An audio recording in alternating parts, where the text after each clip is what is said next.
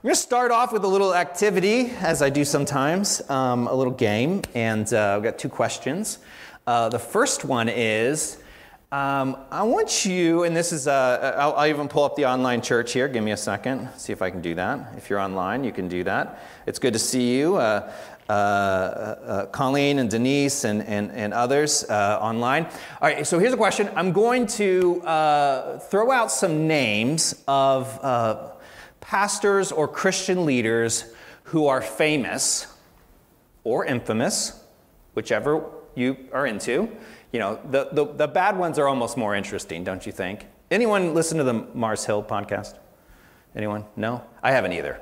But my wife did, and I hear it's good. If you haven't listened to it and you're into church stuff, it's Rise and Fall of Mars Hill, and I hear it's fascinating. Throw out a famous pastor. Or infamous. Let's hear some. Jimmy Stewart. Jimmy Stewart. All right. Billy Graham. I went to one of his crusades once, and he was so compelling, I wanted to give my life to Jesus again. I don't even know how to explain it. There was definitely something about him. And it was such a simple sermon. What else? Who else? Rob Bell. Rob Bell. Oh, I like Rob. Anyone else? Joe Graves, that's funny, yeah. T.D. Jakes, yeah, absolutely. Christy says, Joel Osteen? Yeah, all right, yeah. Great place to be a plumber, I hear. Anyone follow that news story? They found a bunch of money behind a wall. I don't know why, but yeah, look it up. Plumber, Joel Osteen's church, found like $100,000 in a bathroom wall. I'd like to know the story behind that. Anyone else? All right, second question. I want you to name someone in your life who's had a big impact on your faith that few other people would know. Just shout out their name.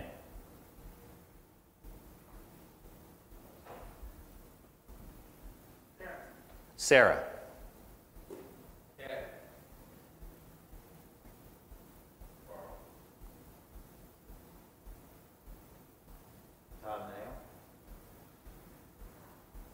I don't know who these people are.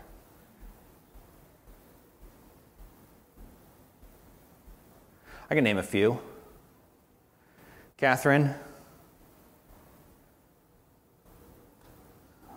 Now their names have left me.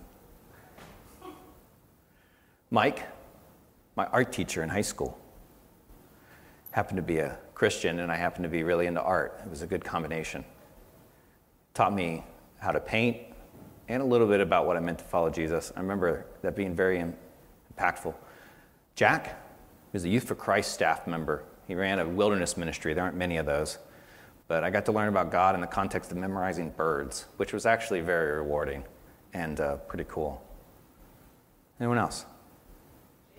Janet.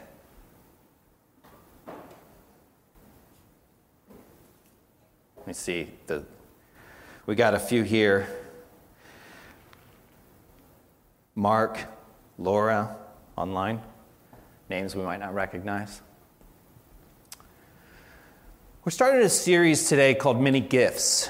And in this series, we're going to talk about how God has created us uniquely and that we have a role to play. But we can't talk about it without addressing the fact that in our culture and throughout history, certain gifts and certain personalities have been elevated above others. The reason why there's famous clergy is because, there's a variety of reasons. We're not going to unpack that entirely. But one of the pieces of that puzzle is that we elevate certain gifts over others, and specifically preaching, teaching. And some of this is unavoidable. For the most part, I probably know more people in this community, or at least more people in this community know who I am. I might not know you well, but you know who I am, and you probably know me better than you want to because I'm a little too transparent. But you know me, but you might not know each other. And so part of the position makes me, a little bit well known. And so part of the position and certain gifts around teaching that are up front can be, but there's also this culture of personality. In the book of 1 Corinthians, Paul is writing a letter to the church in Corinth. You don't have to put that up yet. I'll ask for it. But he's writing a letter to the book in the book of to the church in Corinth, and early on in the letter, he addresses the fact that there are already cultures of personality starting. There are people who are really big fans of Paul, and people who are really big fans of Apollos, and then there were those super spiritual people who just followed Jesus and they don't follow anybody, and all of them were built around cultures of personality. And then he goes on and later and unpacks one of the problems with that, not all of them, but one of the problems in regards to elevating certain gifts above others. I had a chance one time to attend a church with a friend. He was a friend. He wasn't quite a friend, but he was somebody that I had tried to build a relationship with a little bit. I was in high school at the time. He sat at the table that kind of the slightly different people sat at in high school. And so I hung out there too. And he was a little different, and I found that interesting. And so he invited me to church. Now I'm a pastor's kid, so I grew up in church. But he invited me to church, and I go to his church. And his church was a full gospel church. Has anyone been to a full gospel? Well, you didn't know. You've been only getting half gospel until you go there. It is full. And I kind of experienced it from two perspectives. One perspective was a sincere desire as a young high school Christian who took my faith maybe too seriously to experience the universal church, right? So there's a sincere, I wanted to experience different kinds of church. The other part was the anthropologist in me that was just like, this is really interesting. It was a church where you spoke in tongues. I don't know if you've spoken in tongues before. It's fine. I don't have a problem with it. I don't know if you've been to a church where people speak in tongues. But if you haven't, it can be a little jarring. And so I go, and it's different. And part of me is experiencing wow, the church is so big and different, lots of different parts of the church. And part of me was like, this is really fascinating place. And I walked out. I was done with the experience in the service, and I rode with them, him and two of his friends who go to this church. And that's where they began to tell me that until I spoke in tongues, I wasn't really saved. It's a relatively still common belief. I don't know if you've experienced this before, but it's a belief. The great irony of this is that one of the passages in the Bible that talks extensively about speaking in tongues, and I'm not going to unpack speaking in tongues today, or the various theories on it, whether it's speaking in another language so the gospel can be proclaimed, or the spiritual gift of speaking other languages. Some people just learn languages better than others, or whether it's an angelic tongue. There's a variety. I'm not going to get into that today. But one of the passages where speaking in tongues is addressed, it's addressed in the church in Corinth. And it was their go-to gift. People who spoke in tongues were elevated above all others. And Paul had some strong words about it. Because there was this great division happening in the community, where a certain gift, specifically a public one that tended to be a little loud, you could replace it for preaching. You could replace it for something else. A public gift that was very loud, very pronounced, became the go-to gift that everyone had to have. And if you didn't have it, then you were missing out, like it was a Beanie Baby or whatever. Or what's popular now, I don't know. So let's look at this. 1 Corinthians chapter 12 is where it happens. Paul's going to address this division that's happening in the church, this division amongst various perspectives around what people have to offer. 1 Corinthians chapter 12, verse 1. You can put that up on the screen. He says this, "Now about the gifts of the Spirit, brothers and sisters, I do not want you to be uninformed." So he's going to address this because there's a problem in regards to elevating certain gifts above others. Now, about the gifts of the spirits, brothers and sisters, I do not want you to be uninformed. You know that when you were pagans, interesting way to address people, somehow or other you were influenced and led astray to mute idols. So this is, he said, before you were a Christian at this time, you were often a person who worshipped various idols. So he says, "Therefore, I want you to know that no one who is speaking by the Spirit of God says Jesus is cursed, and no one can say Jesus is Lord except by the Holy Spirit." I want to focus on this phrase, Jesus is Lord. This is known as the oldest confession of the faith, sort of the oldest liturgy. before all the great hymns were written, before all the great prayers were written, one of the earliest things that the church would say is, Jesus is Lord. Together. Jesus is Lord. You should try it. Jesus is Lord. And Paul says this, the only way that you can tell if someone is being spiritual is if they say Jesus is Lord. And I think he means more than just say, doesn't he?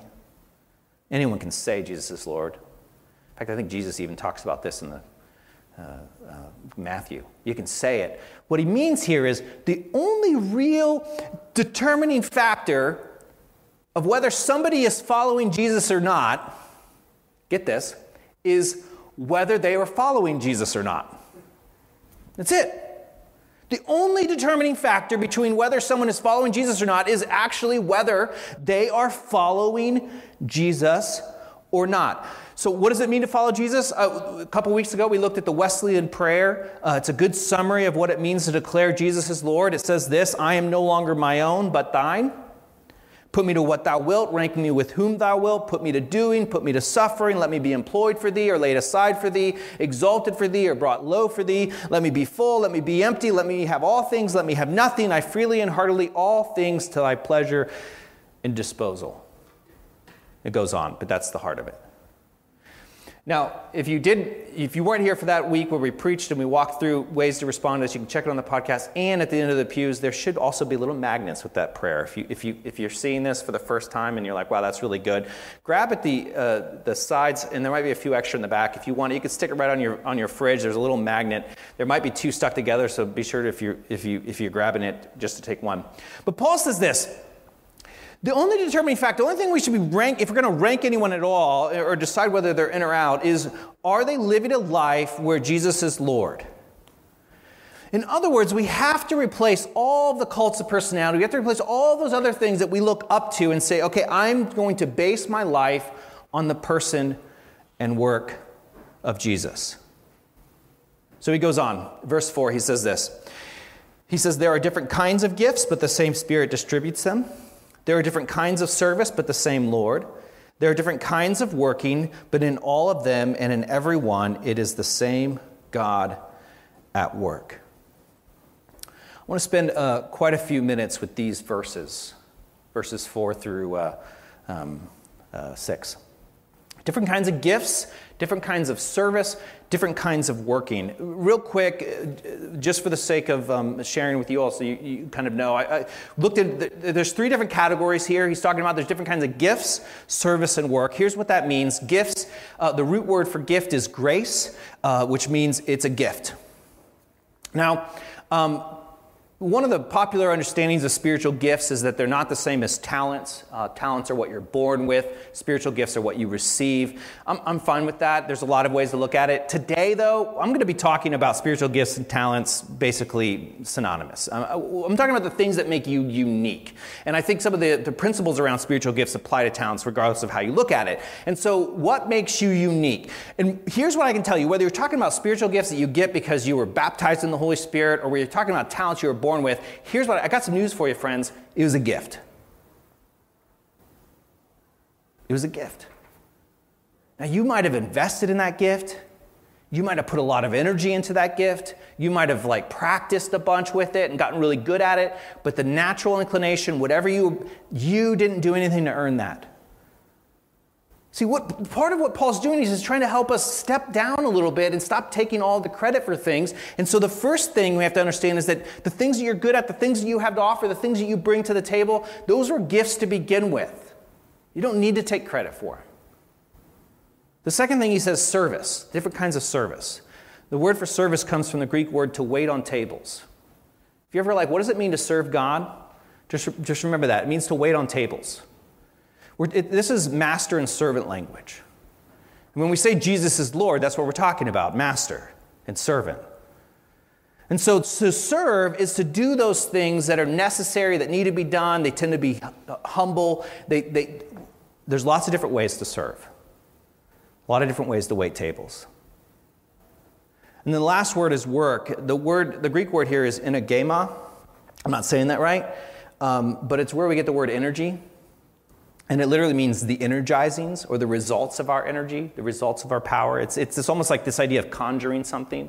That you're like making it happen, get it done. Work. The results that produce, the results that we produce because of the energy we put into something. So he's talking about these three different things, and there's different kinds of gifts that you have to offer. We're going to spend some time with that next week. There are things that you have that no one else has. We need you. I don't know what it is. I'm willing to help figure it out, but you have a part to play. And I believe this wholeheartedly. Friends, I might be the pastor of this church, but I promise you, I cannot do everything. And I'm not even interested in trying. 10 years ago, when I was young, energetic, maybe. Try to do everything. I can't. And friends, you can't do everything either. We need each other. In order to accomplish whatever God has called us to accomplish together, we need each other. Because there's different kinds of gifts, different kinds of service, different kind of work. Now, I want to pivot a little bit and talk about this verse from a different angle. The Corinthian church was a diverse church. It really was. There was significant diversity around socioeconomic income. And we see this throughout the letter to the Corinthians. So there were some rich people who went to this church, and there were some less rich people, or rich in other ways. Individuals. So people who were affluent, who had lots of resources, and those who maybe were not nearly as resource rich, who were struggling, living below the poverty line, or whatever the language was at that time. So it was very diverse, and this created a number of problems. It was also diverse in regards to spiritual gifts, and some gifts were lifted up as better than others, and that's kind of the issues. But Paul, in this letter, in these verses specifically, he's trying to build a call to unity. He said, you know what? We're all different. We all have different gifts. We all have different kinds of service. We all have different kinds of works, but we're all serving the same God. Can't we just get along? And this is important. This is really important. There's one of the prayers of Jesus, a day before, I think. He's going to die on the cross for all the sins of the world, and he's praying to the Father, and he's praying about the future Christians, and what does he pray for? Surely you know, some of you. He prays for unity. In fact, here, I think we have this first. Can we put it up? It's, try the next one. Maybe I didn't put it in there. It's okay. He says, my prayer is not for them alone. I pray also for those who believe in me through their message, that all of them may be one. Father, just as you are in me and I am in you. The fact, Jesus literally prays that we might be one. So I want to talk about this conversation around diversity and unity, because we live in a culture that when there's division, there are cries for unity. A little over a year ago, I think I do have this in there. There's a picture. A little over a year ago, this happened. January 6th.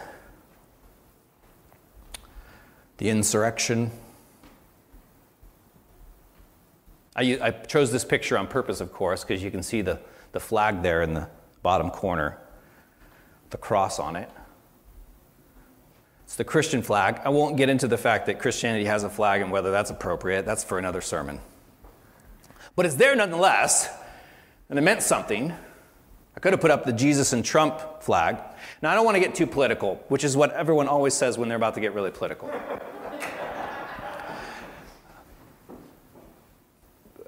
I'm not going to say anything about the insurrection other than there's actually a really great documentary on HBO Max I recommend we watched this week. It interviews police officers involved. It interviews people who believe in what they were doing there and allows them to share their voice regardless of how you feel about it. And it pulls from hundreds of cell phone footage. I mean, you really experience it. And it was, all I have to say after I watched it was much worse than I realized from the media. So if you have HBO Max, or if you want to do a trial version, it's a very worthwhile, it's the 1 year anniversary of it. I really encourage that documentary. That's all I'm going to say. I share this to make one simple point. As soon as this happened, a certain segment of the political and religious world started making a cry for unity. Do you remember this? This is the time for us to be united. In the midst of unrest, it's not uncommon for leaders to call for unity. And particularly the right side of our country, both religiously and politically, after this was like, this is the time to be united. You can take that down. In Columbus, when there was racial unrest and there was a protest, Black Lives Matter and all of the such, there was a group of churches in Columbus that I happened to be privy to. I got on some email lists, and they were going to do a march, but it wasn't going to be a march for racial justice. It was going to be a march for unity.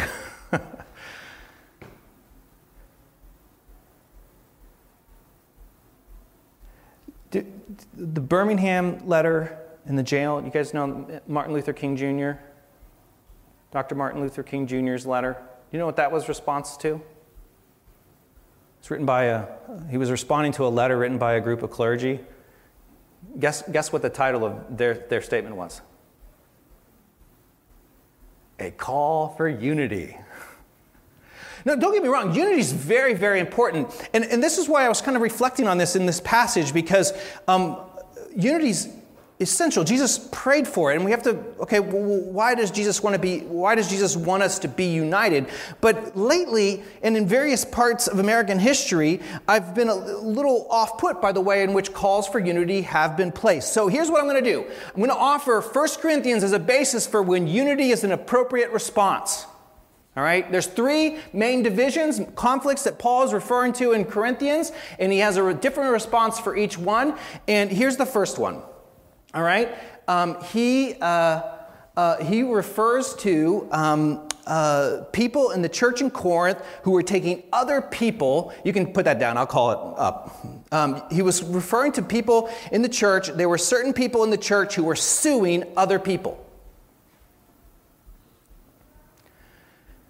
And what we find from the historical context is that many of them were the wealthy suing the poor. So there's this division, And I'm sure there's good people on both sides of this problem. We should all just get along. Do you think that was Paul's response?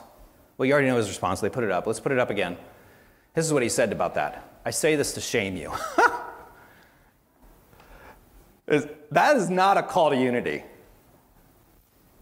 Because there are people with power and influence who are hurting other people, and I am not calling for you to be united. I am telling the people in power to stop it. All right, that's one example. Here's the second example in 1 Corinthians.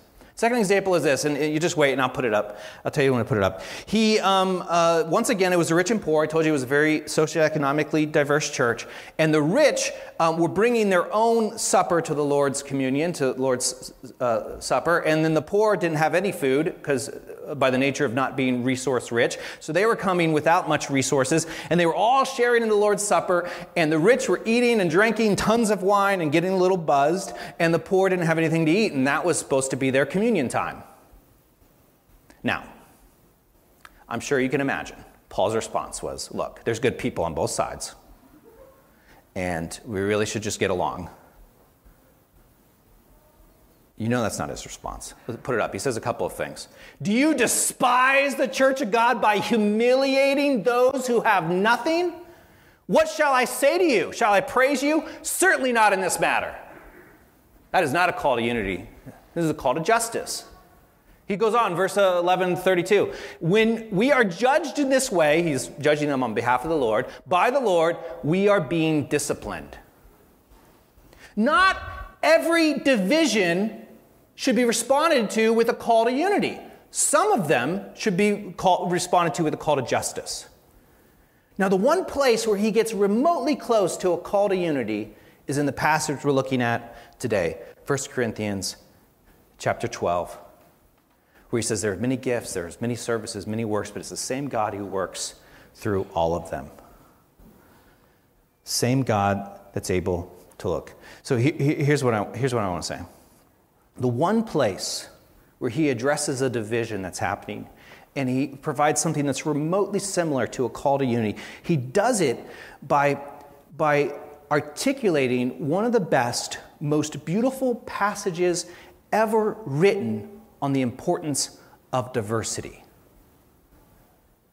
So much so that I would say that a call to unity without a clear understanding of how power influences people and the ways in which power is played out in our gifts and our talents is not really a call to unity.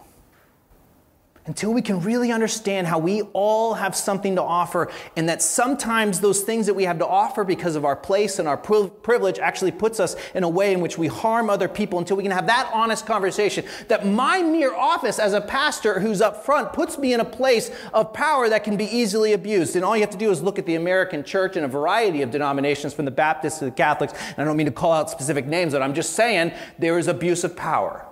Until we can have that honest conversation and a confession of the way in which power has been used, we can't have a conversation about unity. And so, here we are. And I want you all to know, as I said before, I believe that I am me. I'm just a very small piece of the puzzle. Same size piece as all of you. That's how important you are. Whether you're online, in person, or listening to the podcast, or participating in some other church, I'm not a bigger piece of the puzzle. Do you hear me? This is important. Because you'll come to me and you'll be like, you'll expect more from me, and I'm sorry. I'm just a small piece of the puzzle, and I don't even have all the spiritual gifts. I don't know if you knew that. I'm pretty good at empathy in short bursts. Just FYI. There are people in my life who, if you're really struggling, I would love for them to sit at your bedside. And I will try in short bursts to be very kind. Do you hear? I'm kind of being funny, but I'm being serious. I'm a small piece of the puzzle. You're a small piece of the puzzle, but you are a piece of the puzzle. I would say that cries for unity do not apply to every division or disagreement. There's no more important lesson for our day and age than this one, I think.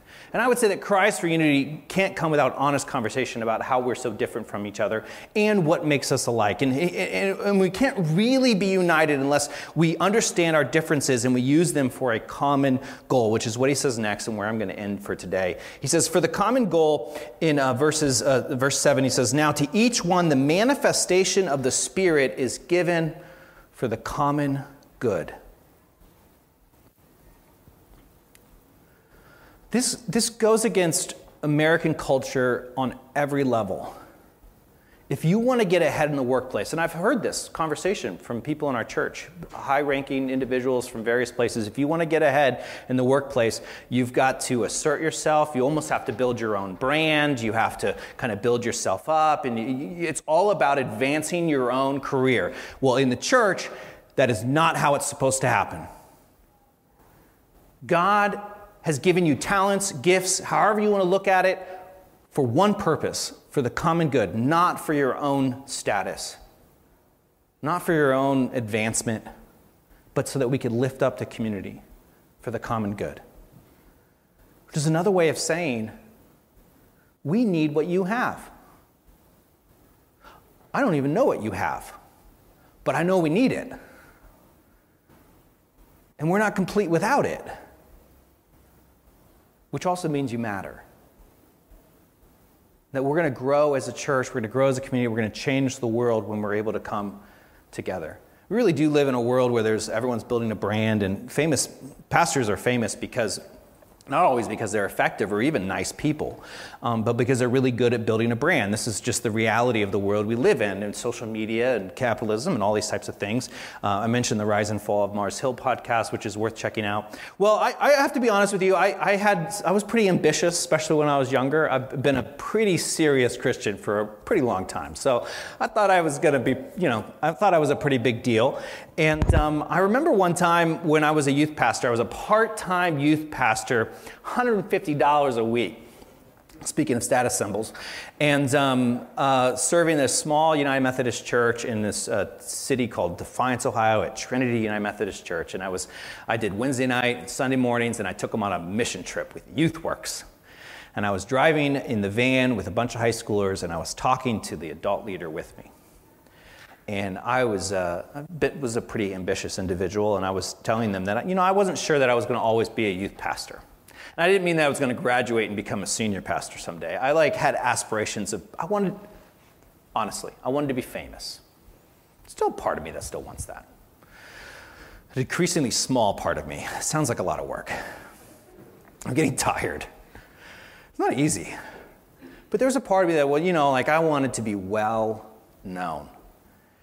And this adult leader, who was one of the more wise people I've known in my life, one of those people I'd probably list as being influential, she said to me, well, maybe it's not about being famous, but thinking about who you're famous to, because you're pretty famous to those kids in the back. Pretty simple, pretty hallmarky type of thing to say, but it stuck with me. Who are you famous to?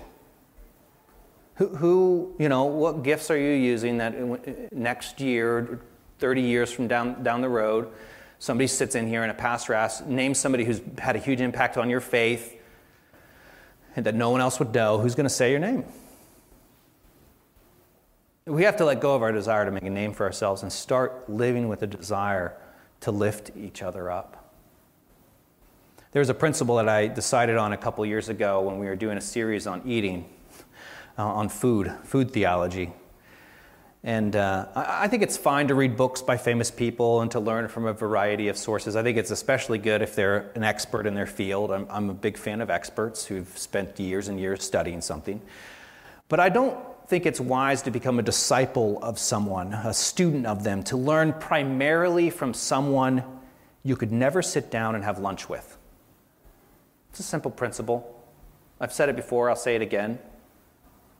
Is the person where you're receiving the majority of your spiritual input somebody you could say, hey, can we grab coffee? Hey, can you come over for dinner? I know, COVID, maybe not, but outside of that. That's what it means to be a community that we use our gifts for the common good. By lowering ourselves down and not making it about any one person, we're able to lift all of us up and we're able to use all of our gifts. And friends, this is good news. Because you have something to offer.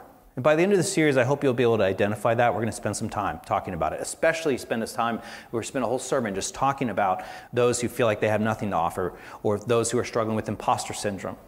Okay, we're going to spend some time with that. You have something to offer, I promise. It might be simply waiting tables or whatever, but you have something to offer. And the other good news is you don't have to do everything.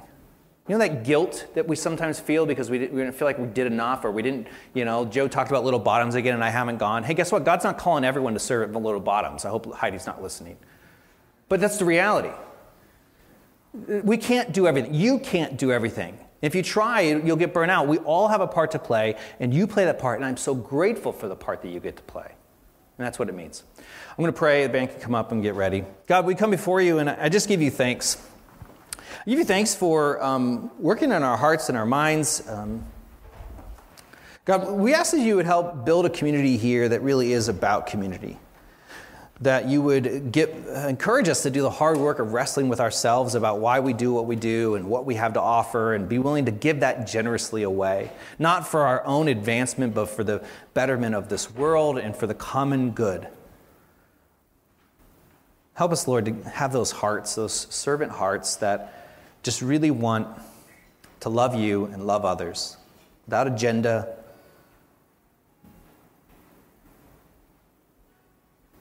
God, help us to strive for unity that is not short of justice,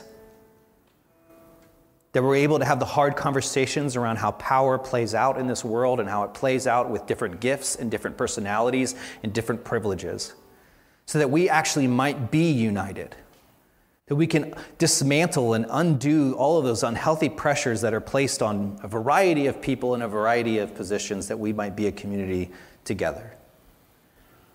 We give you thanks. In Jesus' name, amen.